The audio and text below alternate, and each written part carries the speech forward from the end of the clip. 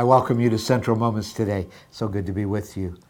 I've heard it taught once in a while that you should never pray for something twice, because to pray for something a second time means you didn't have enough faith the first time. But Jesus takes a different angle on that. We're walking with Jesus on his last trip to Jerusalem before he's crucified. And on the way, in Luke 11 and verse 5, Jesus gives them a case study, not in one and done prayer, but in persistent prayer. Persistent prayer. There's nothing wrong to be shamelessly persistent in your prayers. So verse 5 of Luke 11, Jesus said to them, suppose you have a friend, and you go to him at midnight. So this is inconvenient time at midnight. Everybody's asleep. They would all sleep together in the front, probably outer room of the house, so the children would be on the floor and the parents maybe towards the back. And you go, and at midnight, you knock on the door, and you say, friend, lend me 3 loaves of bread. I need some bread. Could you lend me some bread? For a friend of mine on a journey has come to me, and I have no food in my house to offer him. And suppose, Jesus says, the one inside answers, which you would think would be the predictable answer, don't bother me. The door is already locked and my children and I are in bed. If I stumble through to the front door, I'm going to probably be stepping on some of my kids. I mean, in the dark, it's just inconvenient. This is not, how dare you even wake me up, let alone tell me to wake my whole family up to get you some bread. I can't get up and give you anything, he says. Well, Jesus goes on to say, well, I tell you, even though he will not give up and give you bread because of friendship, yet because of your shameless audacity, he will surely give up and give you as much as you need. Later on, Jesus will tell the story of a persistent widow who just bothers the judge, literally bothers him. She won't let go until finally he rules in her favor. And he says the judge did it not because he cared about the widow, but because the widow just wouldn't let go.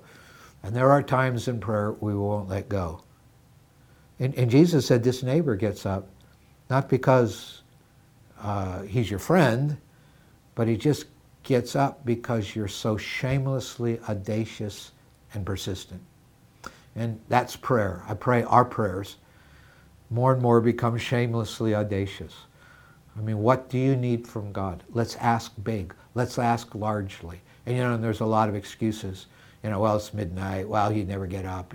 If you just extrapolate Jesus' story to all the excuses we have for praying largely and with faith and praying persistently, we realize that sometimes we just don't want to be audacious, but Jesus here is inviting us to be shamelessly audacious.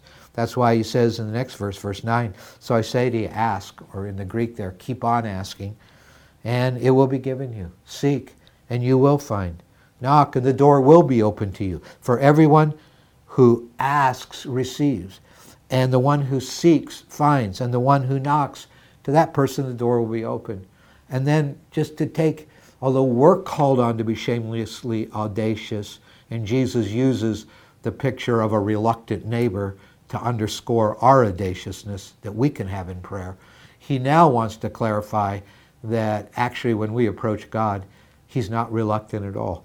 For verse 11, the next verse, which of you fathers, if your son asks for a fish, will give him a snake instead? Of course not.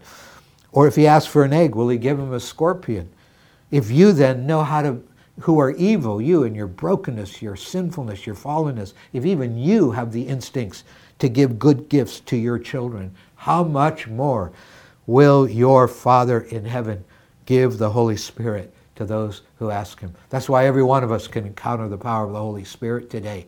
On one hand, you just have the audacious, shameless request on our part. Lord, give me your Spirit. And I'm not going to let go until you give me your Spirit. And on the other hand, you have a heavenly Father who, much more than even we know how to give good gifts to our children, wants to give the Holy Spirit to us. Audacious requests to a willing God. This is a powerful combination. So would you pray for me today for the power of the Holy Spirit in your life? Father, we maybe prayed it 1,000 times before, or maybe this is the first time, but we pray for the gift of your Spirit. We pray that you will give us our daily bread today in the form of your power and your grace and your wisdom and the fellowship of the Holy Spirit. We thank you for how willing you are to throw your resources behind our needs. And we ask that you will give generously today. We audaciously knock on your door, knowing that the one who knocks, to that person, the door will be opened. Thank you for this. In Jesus' name, amen.